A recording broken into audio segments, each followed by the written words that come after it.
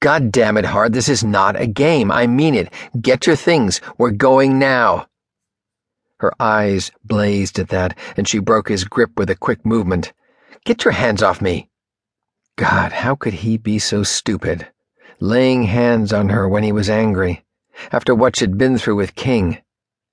I'm sorry. She wouldn't look at him. Her eyes focused on his hands, her body shifted automatically into a defensive stance, as if he would ever hurt her.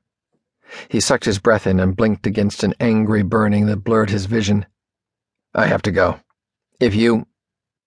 He shied away from the L word, afraid it would push her farther away. If you care at all for me, if you want to help me, you'll come too. For a split second he thought she would change her mind and come with him. She still wouldn't meet his eyes, stared down at the floor, head bowed, hair curtaining her face, an impenetrable shroud. I'm sorry. I can't... Pain and anger drove him out the door before she could finish, but what kept him from turning back was pure fear. Blood swirled through his vision as the images his stalker planted in his mind played in a macabre slideshow. Pamela dead, Drake dead, but the one image he couldn't let go of, that made him so dizzy he almost tripped down the steps, was the one his own imagination created. Hart dead. If he stayed, she was in danger. He had no choice.